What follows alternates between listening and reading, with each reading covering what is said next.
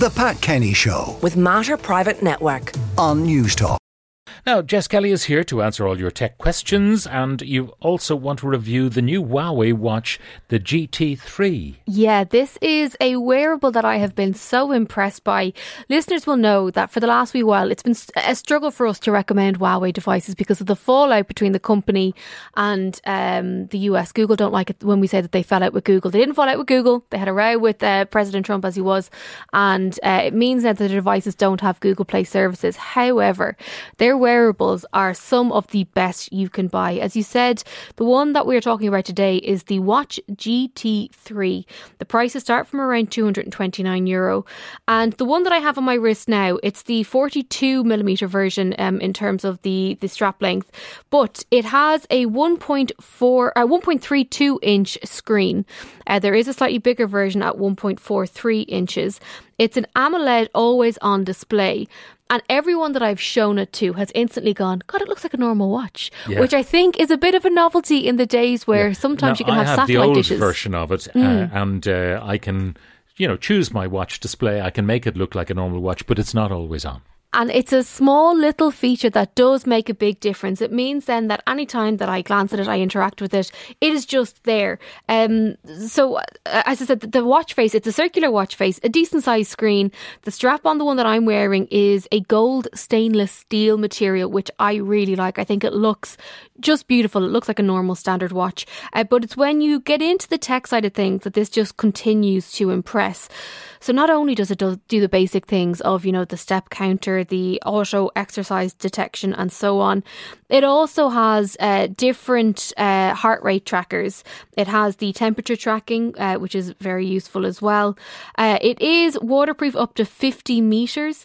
And when you interact with it... That means you can go swimming with it without a problem, and it will keep going. It'll keep going, and there's no fear factor of water getting into it or anything like that. It is just a joy to use. You kind of forget that you're wearing it.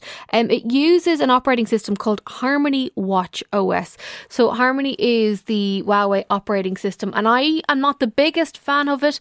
However, when I set it up using the iPhone, it was completely fine. Now, I did use it with an Android phone just to see if there was any difference. And there is a slight difference in terms of the data that kind of naturally comes across. But in terms of day-to-day usage, I'm still using it with an iPhone. And it is great. There's also really nice sleep analytics as well. So if you're someone like me who's obsessed with tracking your sleep, if you're obsessed with tracking your stress level and your heart rate and all the rest, all of that data is done from it. As I said, it's in and around €229, which is not cheap, but it is a very impressive device. Now, quick ones, battery performance. So the battery has been sensational. On the bigger watch, they're saying around 14 days. 7 days is what I've been getting out of this chap, and that's a breeze in comparison to the Apple Watch, which, I'm lucky to get 48 hours if even. Okay. The other thing is, does it have, my watch has connected charging. I put it into a particular device.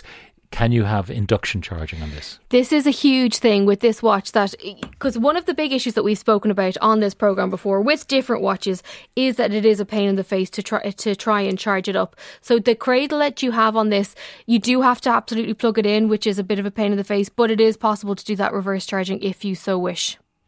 Okay, all to the good then. So the verdict overall, a good watch and not bad value either. I think it's an excellent watch. If you're looking for something that ticks the box of functionality as well as fitness, looks really good and will talk to your device, absolutely go for it. Now, let's get to the questions. Internet Explorer is being retired in June and everyone will be migrating to Microsoft Edge. Is there anything we should do before the changeover? And will any existing data on PCs, iPads, etc. be affected? This is a sensational question because, yes, they are retiring Internet Explorer from June 15th. It will be no more. Interesting stat for you, only 0.3% of people use Internet Explorer, so it's not going to cause a huge upset.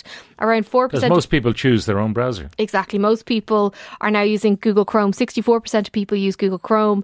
I think it's 4% of people use Edge. So Edge is the new version. If you are one of those people who use Internet Explorer, you will be pushed, not to the asked. edge. You will be literally pushed to the edge if you want to stick with the Microsoft browser. So you can go and use Edge. Technically, Internet Explorer will still work, but that is going to be a big no-no from a security updates point of view, as with a lot of these things that go into retirement. So my advice, if you are someone who's using Internet Explorer, is to shimmy on over to Edge or download something like Google Chrome. I want a relatively inexpensive smartphone with good basic functionality. The Nokia 5.4, which was recommended to me, seems to have been replaced by the Nokia G21 or the Nokia G11. Would you recommend either of those? Yeah, Nokia is knocking it out of the park at the moment in terms of the lower end devices. The Nokia G21, there we go, is the one that I would recommend. There are excellent cameras on the back of the phone. The screen is beautiful, battery life is great, and it's in and around 180 quid if memory serves. Okay, so all to be recommended there. Now this one, I purchased a Google Pixel 4a in 2020 before Christmas. Despite using a number of SIM cards whose networks support Wi-Fi calling, I cannot get the option to come up on my phone. I raised a query with Google and the phone was returned to them for repair. They said it's fine and it is built for Wi-Fi calling. Okay, there have been a few people who have experienced issues with Wi-Fi calling in the past. As far as I'm aware, you can indeed do it on the Pixel 4a. I'm just having a quick look here now, and you can, yeah, it is something that's enabled. So it does come down to the mobile network. Now, I think if it has to be the Google 4a 5G. So I don't know if you have the Google A4A 5G. If you want to email techtalk@newstalk.com, I will get on to Google and I will just double check what the issue is from Google's side. And then if you also let me know what mobile network you're on now, I will check it out. Because I have had, someone was on to me last week about an iPhone that for some reason it wouldn't work. The phone does have it, but it wasn't enabled on a network side. So if you email the details to me, I will get on and double check. Hi Jess, I need to replace my Dell desktop and I'm considering a laptop docking station as opposed to a regular PC. I do not use Apple, so what would you recommend? That's from Robert. Yeah, I think a docking station is absolutely the way to go, and it's very straightforward to do. You don't need as many elements as you might think. So for example, out on my desk here in Newstalk at the moment, I have a Microsoft Surface laptop. I have a USB-C cable going into the laptop that is hooked up to a monitor. I'm not necessarily needing to have a separate docking station and 1,000,001 cables. If you want to go down the docking station, you absolutely can. I think the Surface range is sensational and I think they offer really good value and they will stand the test of time. So if you're looking to invest in something that will, not disappear or not break after a short period, I think the Surface range is the way to go. What pen can you recommend for the Apple iPad Pro? My daughter has this for school. Does it have to be an Apple pen? Doesn't have to be an Apple pen. So you can get the Apple Pencil. I bought a refurbished Apple Pencil. It was exactly the same. The only difference is that it didn't come in the original packaging. And I got it for €79 versus the €120. And that is just by buying it on the Apple website. If you head over to the refurbished section, you can just get a generic stylus, but the functionality won't be quite as good. And although it's expensive, I do think the Apple Pencil is worth the money because you will get that extra functionality. And if you buy some of the cheaper ones, they could stop working after a period of time and you'd end up spending multiple €20 when you could just buy the original one. Does Jess rate any other browsers like Opera, for instance? Yeah, look, there are plenty of browsers out there. I use Google Chrome. I know some security experts won't be happy about that, but I use it purely because it's functional. I have all of my stuff in Google. I like it and I am security aware. So look, there are plenty out there. Personally speaking, I use Chrome.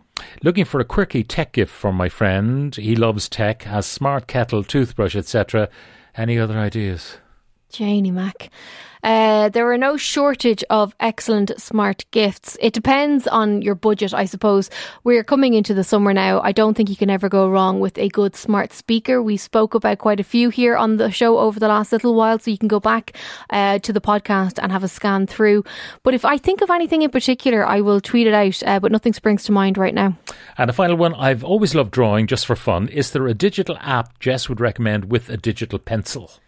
The best one that I've come across is Procreate on the iPad. So if you're an iPad user, get the Apple Pencil that we mentioned about a second ago. Pay, I think it's 20 quid for Procreate, and you will absolutely love it if you're into your drawing. Very good. Jess Kelly, our technology correspondent, thank you very much. Now, a reminder that our items from today are uploaded as podcasts, which you can listen to on the Newstalk app powered by Go Loud. Just search for The Pat Kenny Show. The Pat Kenny Show. With Matter Private Network. Weekdays at 9 a.m. on Newstalk.